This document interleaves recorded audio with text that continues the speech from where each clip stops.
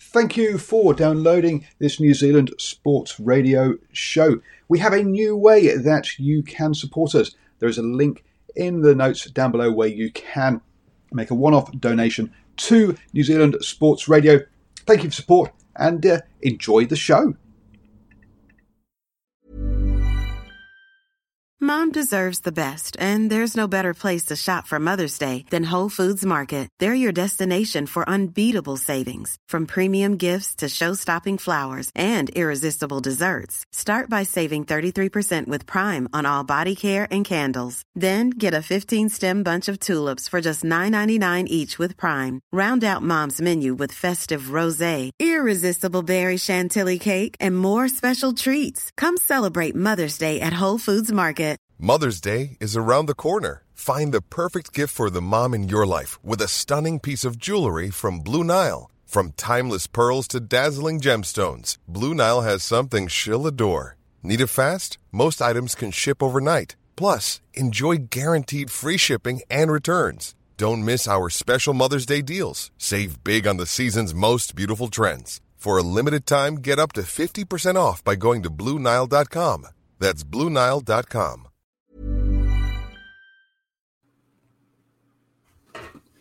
Good evening, ladies and gentlemen. Thank you for joining us tonight on episode 34, season 3 of the Standoff with Brad and Richie here on New Zealand Sport Radio. We are live every Wednesday on Facebook throughout the World Cup. Evening, Richie. The World Cup is now underway, and although there were a few one-sided clashes, the first week did offer us a few surprises and a great tussle this morning. How have you enjoyed the Cup so far? Hey, Brad. Yeah, hope you're doing well, mate. I've enjoyed it.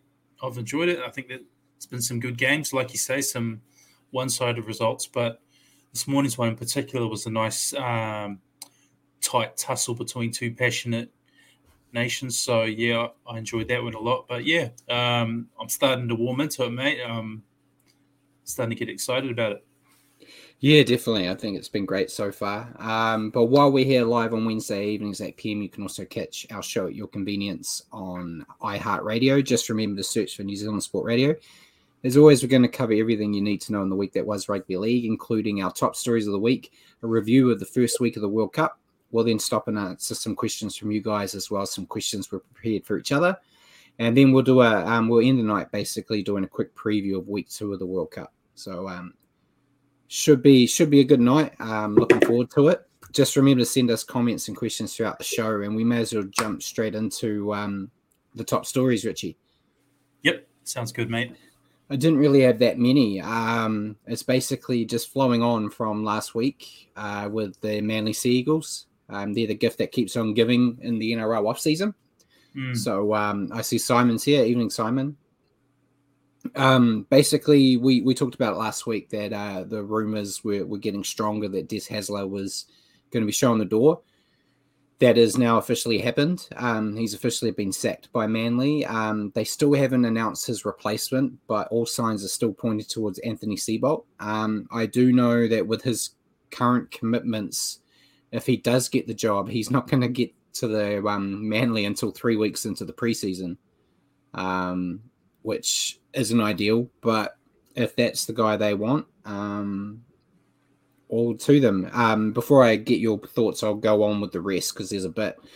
Manly are also prepared to offer Shane Flanagan the assistant coach role, and they also are trying to offer Eddie Jones a head of football role. And then after all this news, there was all the talk about the Trbojevic brothers. They were rumored to have been unsettled and could potentially seek a release, which has got Wayne Bennett frothing at the mouth, ready to make them Dolphins. But Jake Trbojevic has come out and dismissed these rumors and said they're loyal to Manly. What's your take on all of that? It's a bit of a mess. Yeah. So Hasler's gone. Seibold, I'm still not convinced on, particularly at Manly as a good fit. Flanagan, I think, would be a good piece of the puzzle, but I found something quite interesting on the socials during the week about who was it? This From is the why Broncos. you take notes. Yeah, no, this is completely off the cuff. This is just me, social media.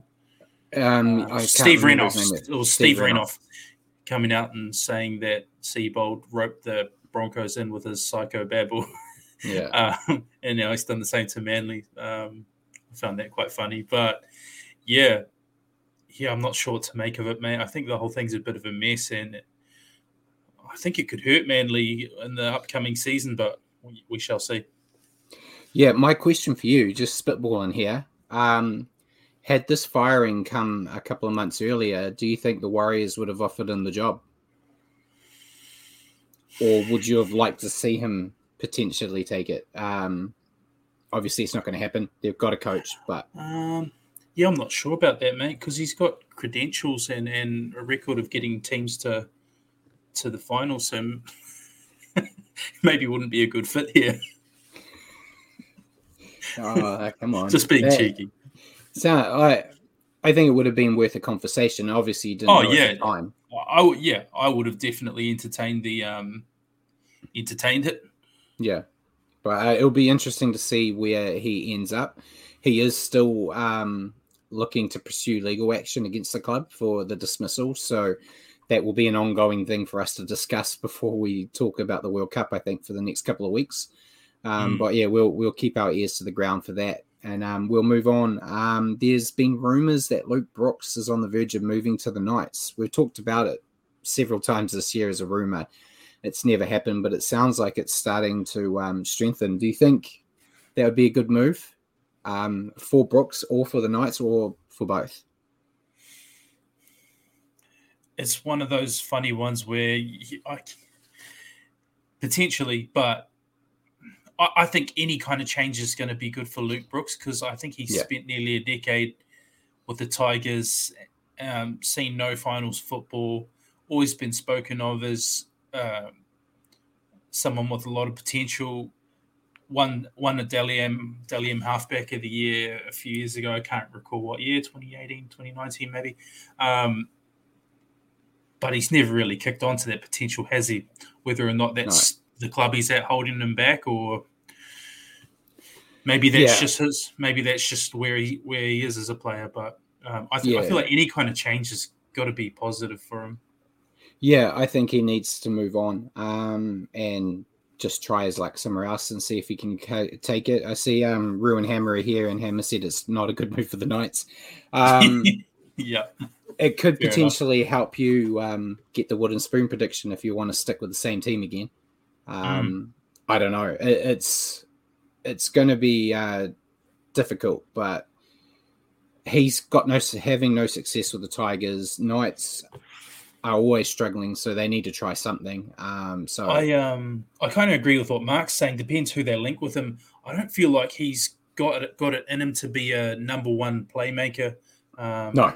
I feel like he's a second fiddle, got a good running game, but I don't think he's going to lead your team to anything special on his own. So I think if you're going to partner him with somebody, it has to be a really good general.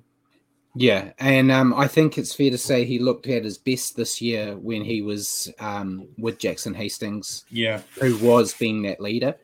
So, yeah, he's a good second fiddle. Hammer said he was chatting with Kalen Ponga's dad, and Kalen's been training in the off-season at 5'8". That has been the talk that if Brooks goes there, it'll be a Brooks-Ponga halves pairing. So it'll be great to have two failed NRL players partnering in the halves together for the Knights. So it'll be great, I'm sure. Well done. But, yeah, we'll keep an eye on that story because I'm sure we'll hear something sooner rather than later. So hopefully we have some more news on that next week. We'll go with more signing news. The Dragons have signed Zane Musgrove from the Tigers effective immediately on a 2-year deal, and they've also released George Burgess. No word on where Burgess will end up, if he ends up anywhere at all. He kind of came out and threw some shade at the Dragons and Anthony Griffin about how he'd never really got along with him and whatnot. It's great to hear that the Dragons are disarray. But what's your take on the news? Yeah, it's not really. it's not really masterful recruitment, and the Dragons haven't really been known for that over the past couple of years, have they? But No. yeah, it's not going to really get them into the top 8, probably much to your pleasure, Brad. But yeah, more interesting what George Burgess has been saying on his way out. Yeah. It's interesting with their coaching situation. Hey, how some of the players speak of Griffin, and even how I had to laugh about Zach Lomax making fun of him on Fletch and Hindy as well. As interesting dynamic they've got there. Yeah, and Hammer said that former Dragon Matt Cooper threw a lot of shade at them as well. That was to do with our news that we talked about last week about how only 3 players turned up. Yeah, didn't he say that it's about the attitude? Yeah, they've had no culture since Bennett left, or something along those lines, right? Yeah, and Rue's kind of stealing my next news segment, but the Dragons have confirmed they've once again rejected the request clauses from Tyrell Sloan and Jaden Sullivan. Sloan's since come out and said that he hasn't requested again and he's there to fight for a position. But yeah, Tyrell Sloan, as Rue said there, he was apparently promised the 7 jersey because they said they weren't keeping Ben Hunt, and then they signed Ben Hunt again, so that's why he wants out. Yeah, it's, as we just said, it's just a crazy time for the Dragons, and I couldn't be happier. But it must be stressful and annoying for the fans there to see your club in a bit of disarray. We kind of know that feeling a little bit. Oh, definitely. So, yeah, I feel for the Dragons fans, but I don't feel for the Dragons. So we'll move on. And the last bit of news before I get into a whole lot of World Cup news, Michael Maguire, current Kiwis coach, he's joined the Raiders on a 2-year deal as a senior NRL consultant. Good to see Madge end up somewhere. Think he'll be good for the Raiders in that type of role. What's your take?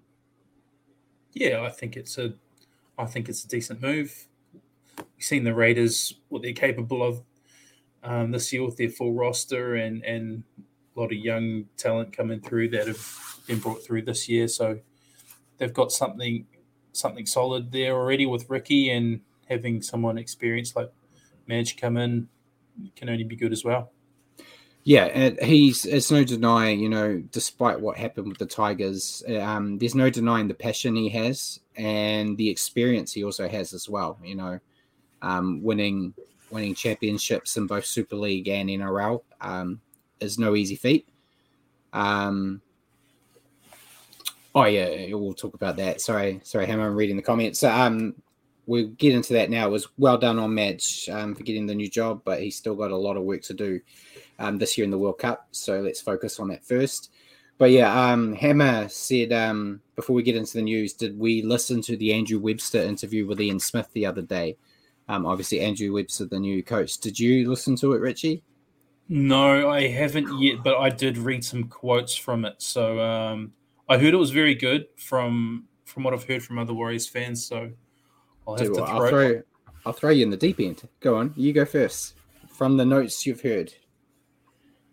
No, I've only read small snippets of it, mate. That's what I mean. I want to actually get in and listen to the whole thing to actually form a decent enough opinion. But from what I hear from other Warriors fans on socials, they said he was quite good. So you fill me in, buddy. You fill me in. Yeah, I've listened to it because I like to prepare for our show.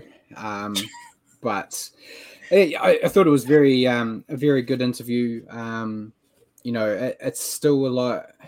I've never been great at listening or trusting coaches in my career, but it's a lot of coach speak that you dissect. But there was good snippets in there in between, and talking about the bones of the club and the future they see getting around. Like, there was a lot of questions from Ian Smith about the defense and Justin Morgan, and he took some bullets for Justin Morgan, and Ham said he said all the right things. Yeah, there was nothing in there that was a red flag, which is a bonus.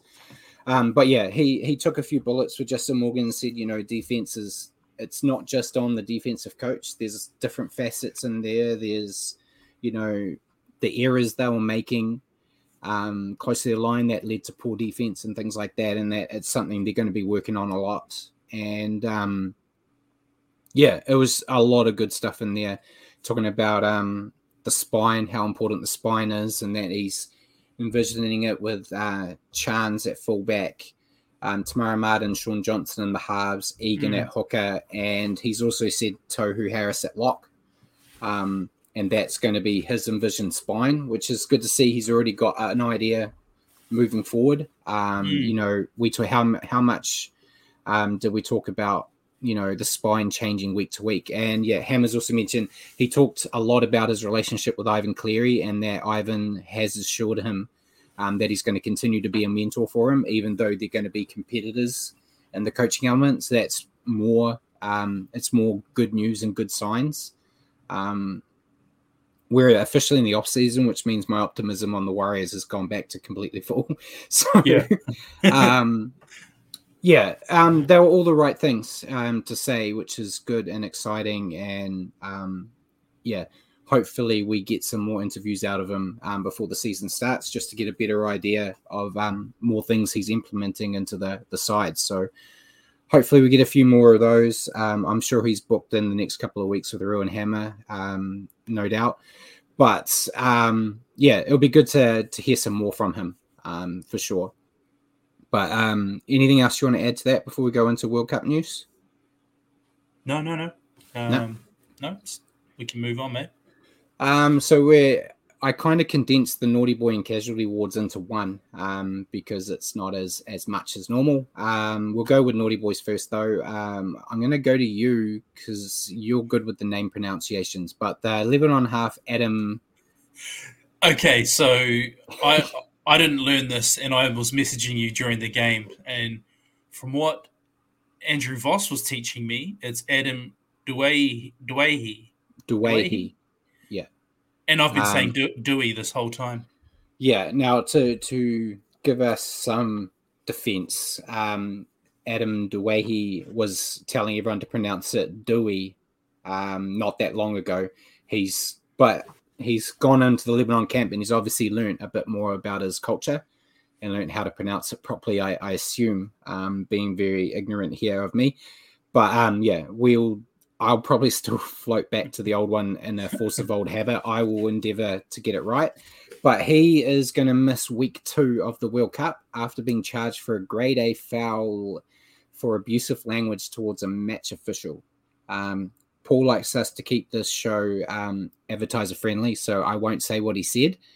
I'll go with you first because I think everyone watching out there who want to join it, who want to get on board, then do get on board because we are, as you say, advertiser friendly. I think most people will know what my opinion on is, but what's your opinion on if you saw what he said and the punishment? Yeah, I saw what he said, allegedly. Depends which side of the fence you sit on. I've seen a lot of Lebanese fans saying that the match official deserved that. But yeah, if what Duahi allegedly said was said and directed at the ref, then probably the punishment fits the crime. You got to have an element of respect for the ref. So saying when you're going to give us some expletive calls, it's probably not the right way to go about getting on the ref's good side. And they were getting calls. I think we were the first. They got given a try. They got given a try, as well as the Kiwis blowing a captain's challenge, which I thought was a good challenge. But you got to respect the ref. So I heard they were going to fight the charge. I haven't seen any further developments on that. They did fight it and they failed. Yeah, there you go. Yeah. But yeah, it didn't extend. It's still just 1 week. Did the audio come out? Because I heard Checker was seeking out to see if there was any audio available. If the audio did come out, I haven't seen it. Sure. But yeah, I don't think it was much of a big deal. Of course, if you'd seen it, you'd have heard it. Not seen it, it's audio. It's the whole point. Thanks, Paul. Yeah, I jump on the other side of the fence, obviously. You shouldn't say things like that And I'm kind of going with Mark here. See, it's the old school people here. The send-off I thought was super harsh. A red card for it, was a bit harsh. And he was just asking a question, and he's heard worse let go in the NRL. I agree. I was expecting something really, really bad to get a red card. And then when I heard that, it's like, I've actually heard that on audio, even from the Warriors, asking the ref. I think Adam Fanua-Blake even did one where he said, we're stuck here in Australia. At least give us a call. Is it just because there was an F-bomb thrown in there? I don't know. Having Robbie Farah, the little pit bull terrier out there, probably didn't help because he's a bit passionate, I guess is the way to say. But I think that is my takeaway. Like, it's very unfortunate for Lebanon. But I think, one thing about Adam is you can say he's clearly passionate, regardless of the jersey he puts on, if it's a Tigers one or a Lebanese one. But yeah, maybe mind the P's and Q's next time. Yeah, and I felt like if he's been marched, there had to be some level of aggression there. Aggression or in the delivery, or a personal attack. Yeah, I thought maybe it had a personal attack. Even Fanua-Blake, when he was a Manly Seagull, when he said something that I won't say on this show to a referee, it wasn't even that severe of a punishment on the field at the time compared to what happened here. So yeah, disappointing, but yeah. Anything else you want to add before I move on to the next naughty boy? There was only two. No, yeah, you can move on, mate. Right, we're going to your team now, Samoa. Anthony Milford, the Samoan half. He's missing a week after being charged for a late tackle on former Warrior Sam Tompkins. I think it was fair. It was blatantly late. So yeah, I think a week fine. I might be a bit biased because it gives an opportunity for Chanel Harris-Tavita to get into the side. So that's probably why I'm okay with the week. Had it not been that situation, I'd probably argue the other way. But you, as the number one fan, you watched the game. What did you think on the late hit? No, but harsh, I would have let him play the next game. I think they've done them a favour. They might actually win now. I've seen worse from Nelson Asofa Solomon let go. He's a different category. But yeah, so there was only two. I know Dominic Young got a warning for tripping, and there was a few other players that got like little warnings about don't do that, don't do this. But we'll save that stuff for the actual like big ones that happen. And now we've got quite a few for injuries. Basically Samoa again, they're kind of taking all the news. But the Hammer, he got a syndesmosis injury and is out for the rest of the World Cup. There's actually news that he's coming back to Australia straight away to see if he needs surgery, which is not good for them. But joining him is also Braden Hamlin-Uele and Tyrone May. Brandon got a lower leg fracture and Tyrone May dislocated his hip, and they're both out of the World Cup as well. So that's a big loss for Samoa to lose three big players there, especially with when we talk about it soon, a disappointing effort this week. What's your take on that stuff? Yeah, 60-6 is a bad enough result as it is, but to take out Hamiso Tabuai-Fidow, Hamlin-Uele and Tyrone Mays, just rubbing salt into the wound a wee bit. So, yeah, it may alter how we were perceiving Samoa and our tips, Brad, going forward. But and Ham has confirmed that both the Hammer and Braden are on a plane home. So yeah, big losses there. I haven't heard anything on if they're allowed to bring anyone in due to that. You'd think they might have a leeway to bring someone into the squad maybe for three injuries. I know you have a big enough roster to kind of cover one or two, but 3 key players. I don't know. We'll keep an eye on it. I couldn't see anything leading up to it before the show. So, and then the last bit, before we get into the first round, the World Cup announced before we started that players that suffer a concussion will be automatically stood down for up to 11 days unless they get medical clearance that lets them in earlier. We've had our first player affected by this rule, and that is Ruben Cotter from Australia. He had a head knock, got a concussion, so he's going to miss the second week. I understand the decision. You know, everyone's cracking down on the head knocks, and I suppose no one really bats an eye when it's this time of year or this time of the tournament, but I suppose we might see some skullduggery when we get into the quarters and semis and final stages. If someone gets a head knock, a few doctors might get the Sydney Rooster brown paper bag to say, yep, this guy can play. But yeah, hopefully that's not the case, and hopefully we don't see too many head knocks. The fact we only had one in this first round compared to we get 1 or 2 every NRL game, you know. Yeah.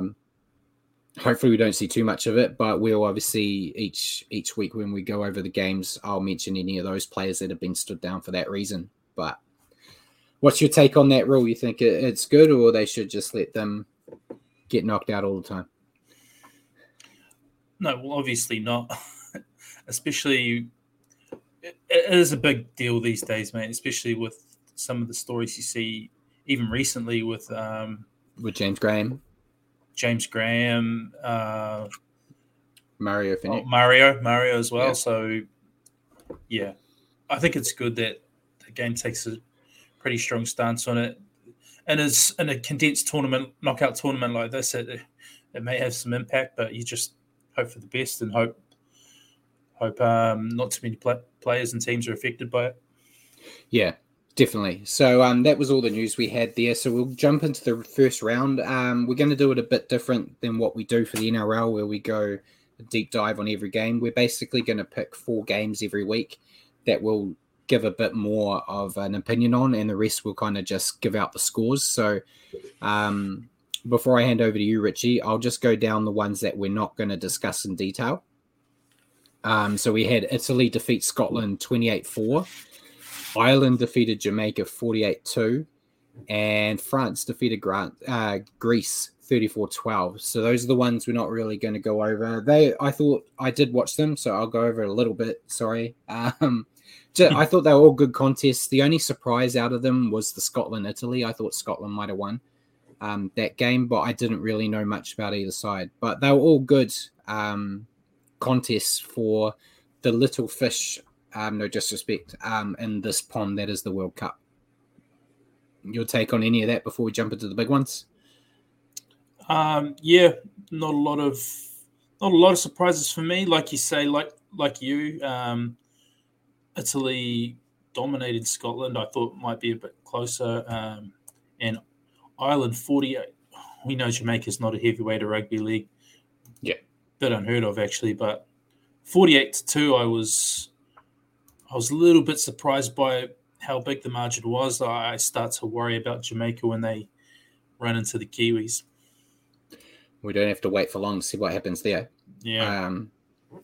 My little take from this is that it's not funny. It's not surprising. Sorry, that your shows tend to go for overrun quite a lot when you say we're not going to bother talking about these, but I will do anyway because hey, I'll just break the rules again. Talk.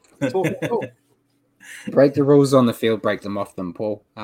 It's kind of my MO. But yeah, so now we'll go into the 4 games that we did pick. So starting off, I'll give it back to you now, starting on Sunday with England. Yeah, England, big one is 60-6 over Samoa. Samoa were... Where do you start, Brad? A lot of people had them as a dark horse, packed with NRL stars, packed with Panthers players who are fresh from winning a grand final in the NRL. So where do you start? What happened, Brad? I mean, England looked very good, obviously, and if anyone was doubting their World Cup credentials, they quickly gave everybody a reminder that they're the hosts and they're here to play. But Samoa were pretty bad, mate. I think defensively terrible. One try off an intercept. I think, what were we saying, 28-0 in the last 12 minutes, I think, to England. So massive element of waving the white flag from Samoa. How do you see it? I have to eat humble pie because I was very confident that Samoa would be the dark horse. That's spoiler for my question to you later on. And on Ruin Hammer's show, when we previewed the World Cup, I basically said England's squad was the worst squad I'd ever seen. So I'm I'll eat humble pie. They did a lot better. I saw Simon made a comment that I was going to just bring in. England look like a cohesive unit. Now, they have had a few games together, the squad, which does help, especially when we talk about some of these other games later where teams looked a little bit clunky despite getting the win. So, they had a couple of warm-ups. They played a few games earlier in the season as well, just little ones here and there, which helped them. And Samoa looked very disorganized, and I think we talked about it before we came on air, that they have a good enough squad that if they had lost, it wouldn't have been a huge surprise, but it's the margin. Losing by 54 points, technically you could say they would have lost 60-0 if they didn't get an intercept try. Yeah. It was that margin that was the difference. They have too many good players to get towed up like that. I guess we'll see this week with England. I don't remember who they're playing. England are playing France. If England do the same type of job or they do even more to France, then maybe we can go, it might not be a Samoan problem. It might be just that England are too damn good. England did last week beat Fiji 50-0. So it could just be that they hit the ground running and definitely changed my opinion on where they might end up in this World Cup. But it was a great performance from them. I thought Dominic Young did really well. Knights still haven't offered him an extension on his deal, which is interesting. Hopefully this game sealed it and they should keep hold of him. I think he's very talented.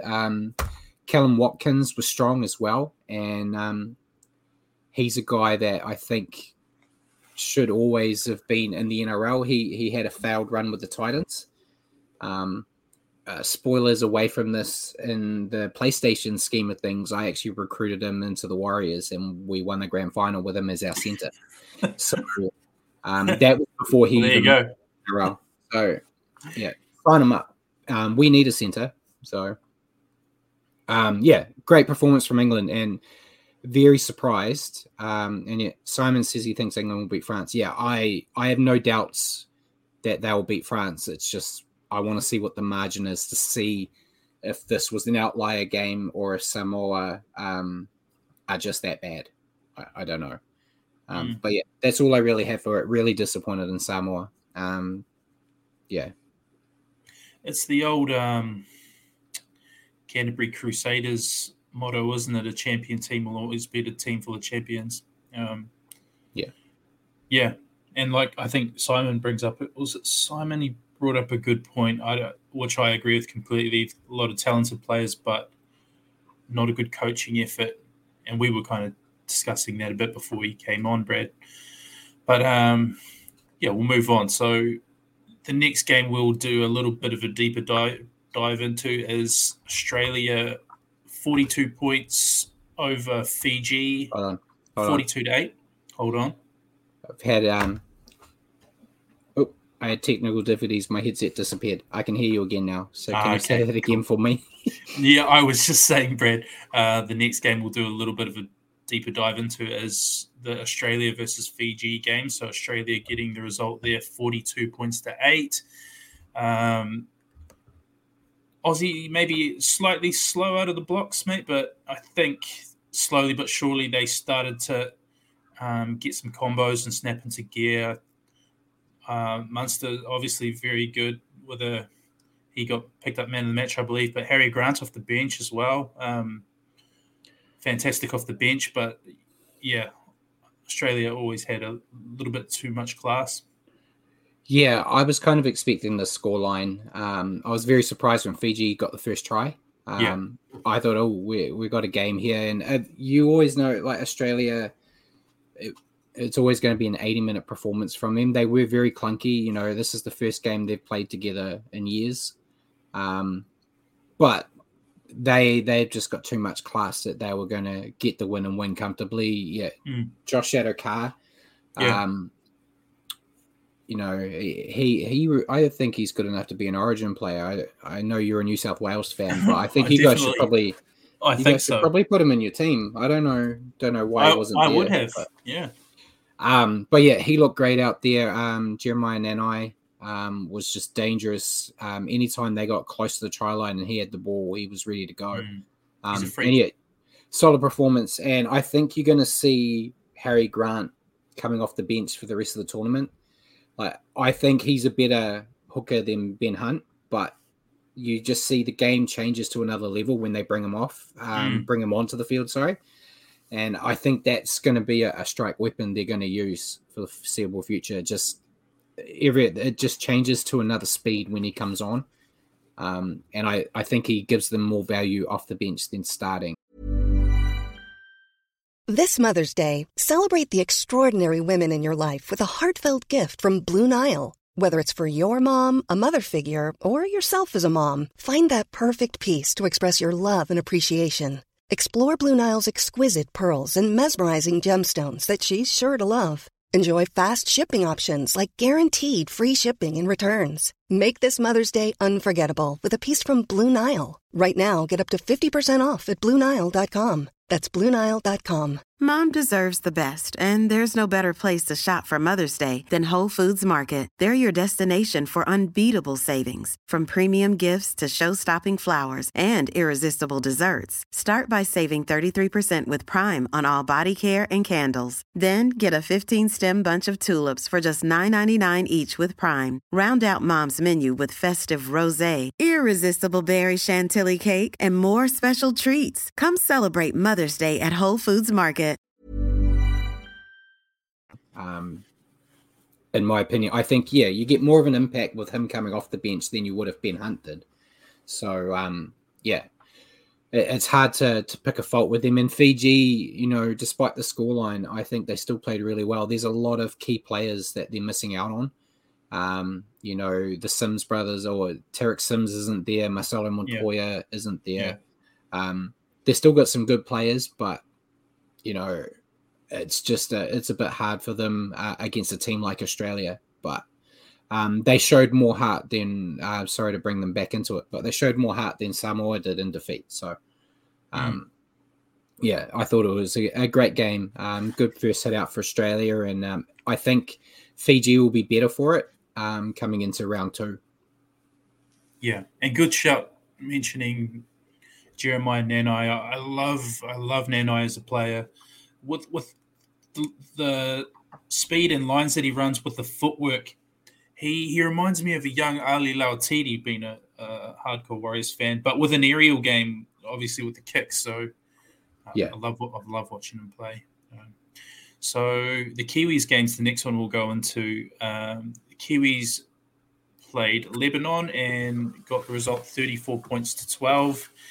Again, one of the heavily favoured nations like Australia, mate, but a little bit clunky to begin with. Again, Lebanon scored the first try. And the Kiwis looked like they didn't really ever get out of, first couple of gears. It's probably a case of them building combos as well, much like Australia. And there was some very good individual performances. Joey Manu obviously did some incredibly freakish things during the game, but I would have hoped for a bigger scoreline, but a win's a win. Lebanon were game, and they have got some good players out there, great halves pairing, Moses and Dewey. So you got to give a bit of credit to them as well. Yeah, I know a lot of people have been more talking about, why didn't New Zealand score more points? I think Lebanon's a better team than a lot of people are giving them credit for. They should, 34-12 is still a big scoreline within reason. And, Simon's kind of mentioned as well that Kiwis start slow in tournaments. It's kind of been their thing. I think you could add another potentially 20 points to that scoreline if Jerome Hughes was in the halves as well. It was clunky. It was a clunky hit out, but around the 60-minute mark, or even maybe more the 50th, I kind of was comfortable. I was very nervous, as you know, when we were talking during the game. I was very nervous early on, going, this could end up being an upset loss to the Kiwis here, and it's the last World Cup all over again. Yeah. But no, even though they weren't putting the points on the board, they still seemed to be in control.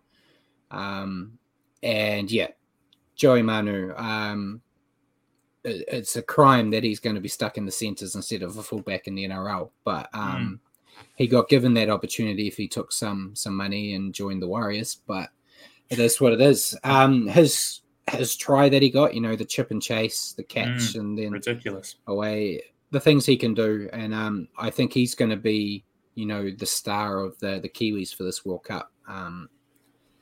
Fingers crossed. But it was a great performance, I thought, for a first hit out with a couple of players out. And it was going to be the toughest game they had in pool play. So yeah, it'll be interesting to see how they go against some of these other teams in the pool, because they could be legitimate cricket scores. So at least they got one hit out with a bit of challenge before they have to go in and play another big dog team in the quarterfinals. But yeah, I've done nothing but talk about New Zealand. I thought Lebanon were fantastic. Yeah. They got some good players from the NRL in there. Mitch Moses, he's still earning my respect slowly and surely after dogging him all year. I thought he played really well. Adam Dwayhe, I think that's how you say it.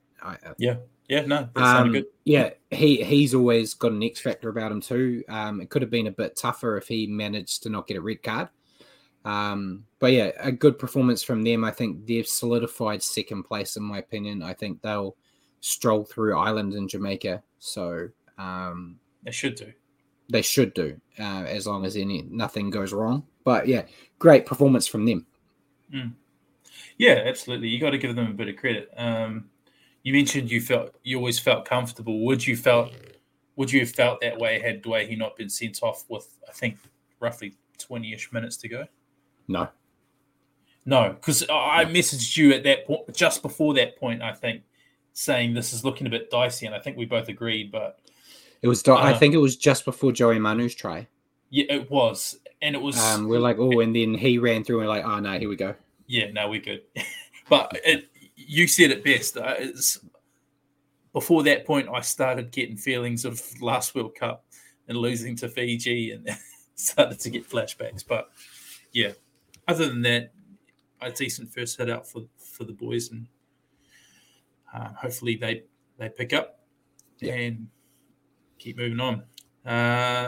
So the next game we'll look at was this morning's game, Tonga versus Papua New Guinea. I actually, before work, watched up until half time and then came home from work and sort of caught the rest. So Tonga winning that one 24 points to 18 with a try to Keon Koloamatangi with roughly 2 minutes left, I think. So late try there to seal the deal.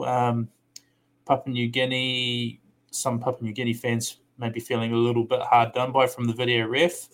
I think they were denied 2 tries. One definitely, I think, was a try. One was a try. One wasn't. Yeah, one definitely, I believe, was not a try. But the other one, some Papua New Guinea fans are a bit upset about. But yeah, what was your take on the game anyway, Brad? I thought it was great. We finally had a game that was competitive. All the games were, as much as we talked about how close and how much of a fight Lebanon gave New Zealand, it was still a blowout scoreline if you look at just the scorelines. So this was the first actual legitimate tight tussle. It could have gone either way, with minutes to go, which is kind of the best advertisement for the World Cup we can have. you don't want everyone who doesn't watch it normally checking in and seeing every game's won by 50, 60 points. This was always going to be match of the round before it started in my eyes. It was legitimately the only even matchup. And if either team got the win here, I wouldn't have been surprised. I think they both had the capabilities to get the job done. Tonga, they had some luck on their side, but that final try they got where they played Warriors ball for a little bit, just throwing the ball all around. I thought they had completely lost the plot when they were just throwing the ball around. It's like these guys are going to choke when it comes to the, do or die moments. But they persevered and got through. Reece Martin for Papua New Guinea, he got 3 goals. I think we talked about it earlier. He's on like a 40 or 41 goal kicking streak. He hasn't missed a goal since July. So that's great to see as well. And I think as disappointed as they will be in losing this game, I think it's really set them up well. And I think I was speaking with you and Rowan Hammer earlier. I think Tonga and Papua New Guinea could come into the quarterfinals with the best advantage of actually having a tight game where everyone else is kind of strolling in, coming into the quarterfinals a bit soft.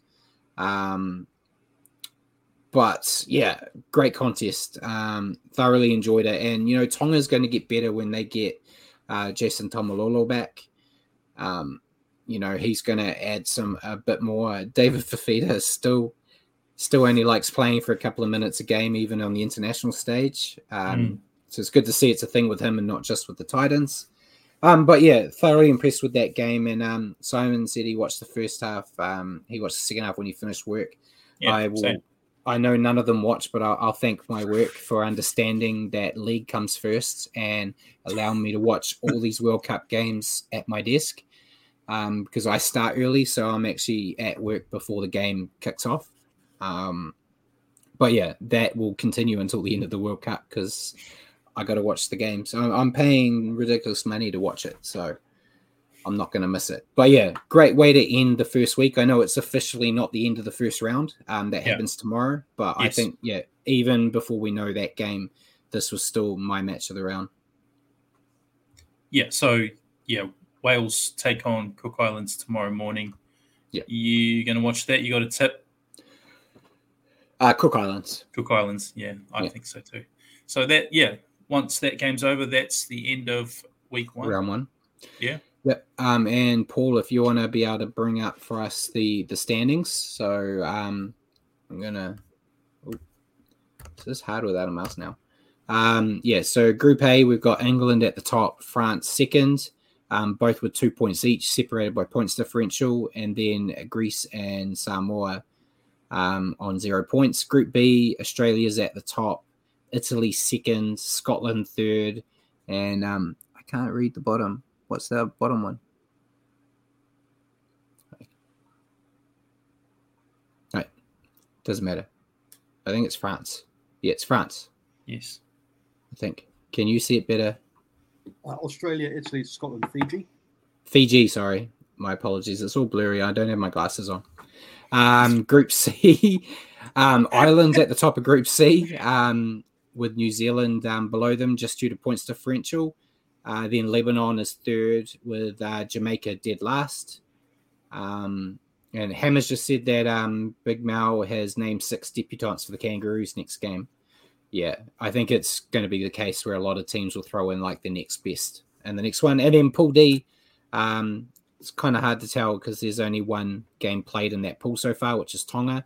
So they are at the top. Papua New Guinea's at the bottom with Cook Islands and Wales sitting on nothing at the moment. So the winner of that game tomorrow morning will go into second place, and third and fourth might switch depending on how the points differential is. But yeah, not really any big surprises there other than I'd say New Zealand, Ireland being in that order. That would be, I think, the only surprise you could say with the standings this early. That'll change. Yeah. But yeah, that's it. Thanks for that, Paul. You got anything to add before you scurry off? Well, I think you're going to ask me questions from the crowds, aren't you? Next. I am, but I wanted to see you pop off and then pop back, Well, So, any questions? Any questions, Paul? Simon wants to know if they're going to make Cool Runnings 2 after this, about the Jamaica's team, after the bobsleigh team that they did for the Olympics. They won't, because no one cares about rugby league, unfortunately. It'd be a hell of a story. Like he did mention, it's a wonderful story. They got here, which is a big thing. I think they defeated Canada to qualify. Unlike the the netball team, who half of them weren't allowed to travel through the USA. Yeah, and there's quite a few stories out of the teams that made the World Cup. I know there's been a few people throwing stick and shade at the Rugby League World Cup about the caliber of teams, but you have Jamaica, their first appearance. They've only been playing rugby league since I think 2019. It's 18 or 19 that they kind of got Jamaica Rugby League started. So to get into the next World Cup after that and qualify for it, not just be given a pass because you're the new kids on the block, I think it shows, and no one's expecting them to come out and even get a win in this tournament, but the experience that they're going to get, and that I think is great. But Greece as well is a hell of a story. It's legal now, but when they were qualifying for the World Cup, it was against the law to play rugby league in Greece. So there was stories. I think there was an interview with their captain, Paul, where he went on social media at a ground and took a picture and saying, like, pitch inspection, to get the government, anyone looking, to think that's where they were going to play. And then he hopped on a bus and they went to another location.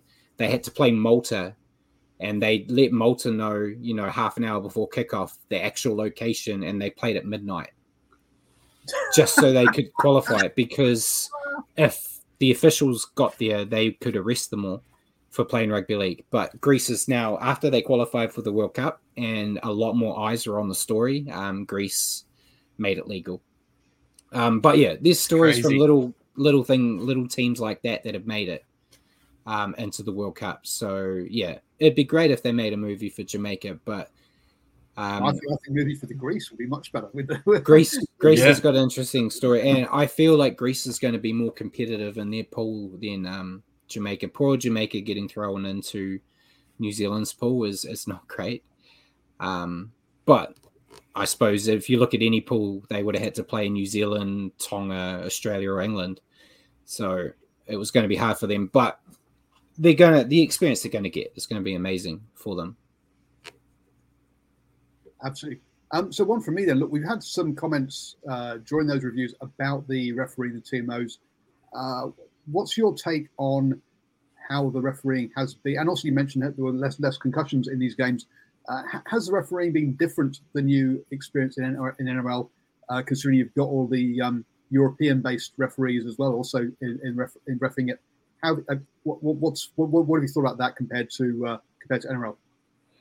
In my opinion, I felt that the NRL referees still don't have confidence in making decisions, where the Super League ones that were there were making the calls. So, like, it's a try, and then, like, the bunker stepped in if they thought there was something wrong, where some of those NRL refs are just as soon as there's a try, have a look. So I don't know. NRL refs are rubbish. And the bunker, I think they weren't great, as always. I think, like we talk about the Lebanon's first try, I didn't think was a try. No. Even the game this morning with Tonga and PG, there was still talks, and there were other games where there were calls that even some of the captain's challenges when they went up, the decisions that were being made, I thought were wrong. And it's completely impartial because it's not the NRL, and there's not like a international team I dislike per se, except for Australia maybe. But, looking at it with completely unopinionated eyes, with no bias, it still is bad. It's a tough job. The Super League referees don't always have TMOs available in their games. Only about half the games have that. So I guess they're more used to having to make a decision rather than the default is always go to the bunker. Yeah. So, Definitely. It's good to see. It's good to see some of them have a backbone. Hopefully the NRL figures that out and gets some refs with backbones for the next couple of years. And then again, after the Australia's result, you were talking about how previous this, how arrogant they were being about not having any warm-up games and things. Is it arrogance if you get if you actually walk the walk, or do you still think? Well, it's Australia, so there's always arrogance in Australia anyway. You know, the Australian watchers know, and they know it. My take is it's justified arrogance, I guess. They've always walked the walk. They walk out of most World Cups with a trophy, so they've got the depth. They're probably the one country where they could probably shoulder 4, 5, 6 injuries and still roll out a team that is good enough to win the tournament. Yeah, to show they support, they could legitimately put 2 teams into this World Cup and meet in the final.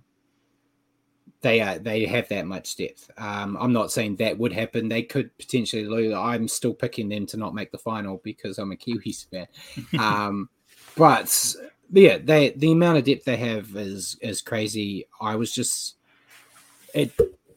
think if they had to hit the ground running against like a Tonga, a New Zealand, and England, one of those other big fish, I think we would have seen warm-up games. But I think they've kind of looked at their pool and said this pool is going to be our warm-up. Which you could technically say with New Zealand as well. And we did have one warm-up game, but was it like you mentioned, Paul, off here, like there was a whole lot of players that aren't even in the squad playing and all that. So is that really a warm-up either? When you kind of got a soft pool, I guess you have a bit more leeway. I'm not sure. Yeah, the question: do you end up hitting the finals in undercooked? But that's going to be, by the sounds of it, that's for most of the teams because there just isn't the depth in international rugby league. There isn't other sports. And so Simon's got basically a similar one to what I was going to back up with that one. He's gone, do you think New South Wales and Queensland should replace Australia in the World Cup? I was going to say, do you think New South Wales and the rest of Australia, 2 teams that should actually replace Australia and have 2 teams at the World Cup like that? Nah. Australia would push for that because they know they'll get more players wanting to play for them in the World Cup then, because all the island guys would play Origin, because they play Origin now. I'd be more interested in Mark's idea, rather than splitting Origin out. If you brought in those people on the podcast who can't see what I was about to say it. Oh, sorry, go on. I was going to say, Hammer said he asked if we thought a Māori and an Indigenous team should be in the next World Cup. I still like the format we have now, but if they were going to do something like that, that's what I would go with instead of splitting Australia into Queensland and New South Wales. I think that would be more interesting for me, but then I don't really have an investment in the State of Origin teams other than... gloating when Queensland win. They've done it before, haven't they? I think wasn't it the 2000 World Cup where the New Zealand Māori played? I think so. I was just a baby back then, you know. Same here. But yeah, that would be the only idea other than if you're just having countries represented. That's the one I would go with out of those options. And no disrespect for those other teams that are in there at the moment, but they would be more competitive, I believe. Than but you're not going to grow the sport by doing that. It's the double-edged sword. You could do that and you make games closer, but then you're not growing the game in other parts of the world, which ideally is the goal. You would see, like, if you had them in, does that mean like Jamaica and Italy drop out, or Jamaica and Greece, or I don't know. I'm doing a Richie and sitting on the fence. Any other questions there before we go into ours? No. Simon's confirmed it was 2000. Yeah, he beat me to it. There I am googling away, going back through each rugby league World Cup, trying to figure out which one it was. but yeah, no, that's the questions from the chat. All right. I'll go with my one first, Richie. So my question to you, I know you were getting ready to get the World Cup winning Samoan logo tattooed on you, but we were both pretty high on Samoa as the World Cup dark horse. Has your opinion changed after that loss to England? Yeah, I think so. Didn't take long, did it? No. To go back to something Simon said earlier on, a lot of talented players. I don't think the coaching's that great. And I was saying to you earlier, Samoa should have jumped at the chance of taking on some different coaches when they were putting their hands up. But they didn't. They didn't, and they just watching the game. They looked out of ideas. They looked like a team full of really good players, not playing together, not playing for each other. On defense, they just looked like they had no cohesiveness. England was scoring at will almost, and that's a pretty telltale sign. So I'm hoping for a bounce back because they've got too many talented players. So you'd hope they put up some good efforts from here on out. Use that as a bit of a wake up call, where they might still scare a top team. But on that showing, it's pretty hard to see them progressing too much further past after the pool stages. I think they'll probably still march on to the quarters, but after that, what do you think? I'm not as high on them being a dark horse, but I think we will see. I think it might have been the wake up call they had.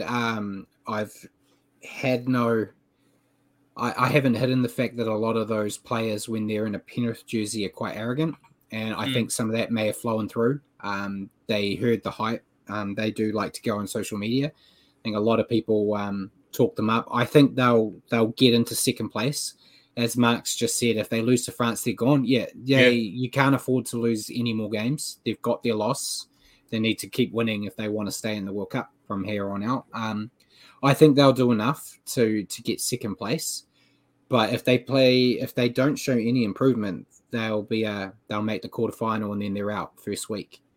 And Hammers also said he can't believe they knocked back the Johns brothers. Same. Especially there's been a lot of noise from the players that they're not a big fan of Matt Parrish, who's the current coach. So if your squad aren't happy with the coach, and you get guys like the Johns brothers willing to do it for free, I believe, as well. They weren't interested in any money to take the job on. Why not? But it's just a poor decision making from Samoan officials, and but I do expect to bounce back this week. I also feel like both of their halves. I know this coming week they're going to be without Milford, but both of their halves make better foils to a very good general. You look at Luai, a lot of the time plays second fiddle to Cleary, and he can just do, he doesn't have to worry about a lot of he takes on some kicking, but he doesn't have to worry about it as much. He can just sort of pop up and use his playmaking as a second fiddle. But the same as Milford, I've never really rated him as a dominant half, so maybe that's what they're lacking. Yeah, and Simon made a point about he would take a punt on France getting a second place. That could actually happen because if France have just one loss and they're on points differential, that loss against England, like if they manage to beat Samoa and then Samoa, no, it wouldn't work. Sorry, I'm not good with numbers, guys. No, Samoa just need to keep winning. That's the case. But your question for me. My question for you was, we'll keep it World Cup themed and we'll talk about the Kiwis. So did you see enough against Lebanon I know you tipped the Kiwis as the eventual winners. So did you see enough that you still have them as favourites for the competition? Did you see anything selection-wise or tactically you might do differently? No, 100%. Kiwis still. it was clunky. We expected it. It was against the toughest competition. It's going to be hard against Australia. That's ideally, if everything goes the way it's meant to, that's going to be the semi-final. If they make it to the semi-final, that's obviously, I feel like that the semi-final will be harder for them than the final. If they can get through Australia and then get into the final will be a lot easier than getting through Australia, just due to the caliber Australia is. But yeah, it was clunky. I still don't judge it. Like Hammers just said, Hughes will be a big inclusion. Yeah. I don't even look at this team until you've actually got your halves pairing that you decided. And yeah, he's also mentioned Jared Warrior-Hargreaves isn't there as well. There's a few players that weren't there, and I think that will be some differences. I still think there's a few tweaks to the bench they could do. There's a few, and a few players didn't play their best in that game. But as Simon said, it feels like 40 minutes ago now, the Kiwis build. So I always expect them to be a bit dicey at the start. So I'm 100% completely biased, but yeah, I've still got them as my pick. Nice. I personally, I get like you. I think I saw enough. I don't know that I'd change much. I think it's a lot of it was execution based, and that will come with more game time and combinations building. But yeah, I think we'll keep building. It's a great point that Simon brought up. Like you say, Kiwis traditionally build into tournaments like these and get better as we go along. So I'm still optimistic. Yeah, and Hammers, before we move into week 2, Hammers just asked, would you have Foran or Jeremy Marshall-King as your 14? Good question. I would probably go with Marshall-King. Yeah, I was going to say, I think maybe he might offer a little bit more spark as a 14, but I could go either way. Foran's got a good experience. I think having Foran there gives you a little bit of strength if someone in the halves went down. Yeah. If he had Foran there. And yeah, he also said he'd find a place for Murata as well. Yeah, to be honest, I would, if I was in charge, I think I've got a Zoom with Madge in a couple of hours, but I would be swapping Murata into the centres for Chance, just judging off that game. I thought Chance had good moments, but he wasn't at the best. And Madge's reputation so far with the Kiwis is when you're playing against teams with bigger backs, he puts Murata into the centres. So we're going to see that in the semi-final when they play Australia. I believe he'll have Murata outside in the centres against Latrell Mitchell. Marking Latrell, yeah.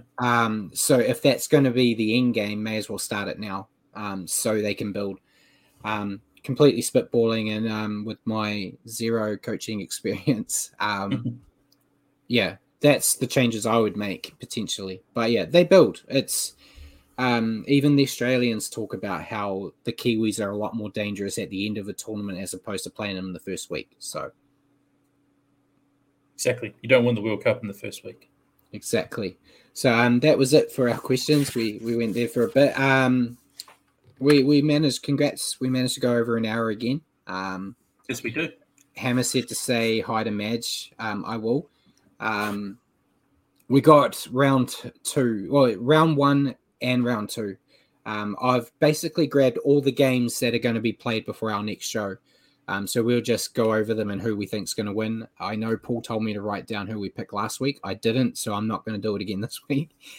We won't keep a tally of our tabs because most of the games are predictable, so it wouldn't be that exciting of a tipping comp. But tomorrow morning we have Wales and Cook Islands. I already said that I picked Cook Islands, but you different? You going with Cook Islands? I'm going with Cook Islands. Then we get a couple of days rest before Saturday. We have Australia versus Scotland. I've picked Australia. Yes, Australia. Then Sunday we've got 3 games. We got Fiji versus Italy. I've gone with Fiji. Fiji, England, New Zealand. There you go. Okay, yeah, I'm the same. So yeah, we've got Fiji versus Italy, England versus France, New Zealand versus Jamaica. Then Monday we've got Lebanon versus Ireland. I'm going with Lebanon. Yep, Lebanon and Samoa on Monday for me. Yeah, then Samoa, Greece. So I've gone with Samoa as well. Then Tuesday we have Tonga versus Wales. I've gone with Tonga. And then Wednesday morning before our show, we've got Papua New Guinea versus Cook Islands. I've gone with Papua New Guinea. Yeah, that's probably one of the tighter games this weekend, or this week coming. But Papua New Guinea, I think, will get that one.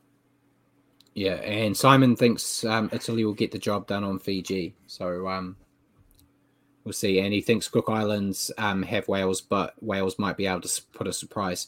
In this case, it's another one where I know the Cook Islands team with some of the players, but Wales are a complete dark horse for me. I have no idea about any of them other than the fact that half the team are related. Yeah, Cool Jones and... Yeah. I mean, what did we say? There was like 2 sets of twins and like a set of triplets in the Wales team or something like that. But there's some, I feel like a lot of the games will be one-sided again, but I think, England versus France could be interesting just due to what Samoa had happened to them last week. Samoa's game is going to be one to watch just to see how they perform again. And Papua New Guinea, Cook Islands, I think will be another real tight tussle. So there are some good games that we can talk about next week at least. And Hammer's just said there's 3 sets of twins and a set of brothers. So I was close. I don't know why I put triplets in there, but be interesting to see. But anything else you want to add before we sign off? No, not really, mate. Just thanks for the chat. Thanks for the World Cup chat, everybody. We'll do it again next week. Yeah, so ladies and gentlemen, thank you for tuning in tonight and joining us on the Standoff with Brad and Richie. For your weekly update on rugby league, tune into our show next week at 8 p.m. here on Facebook or at your convenience on iHeartRadio. Just remember to search for New Zealand Sport Radio. And cheers again for joining me, Richie. Cheers for your help in the background, Paul, and hope everyone enjoys round 2 of the World Cup. And good night.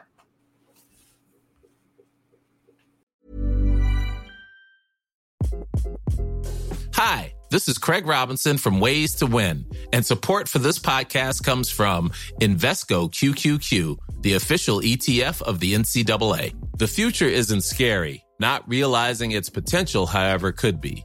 Just like on the recruiting trail, I've seen potential come in many forms as a coach. Learn more at Invesco.com/QQQ. Let's rethink possibility. Invesco Distributors, Inc.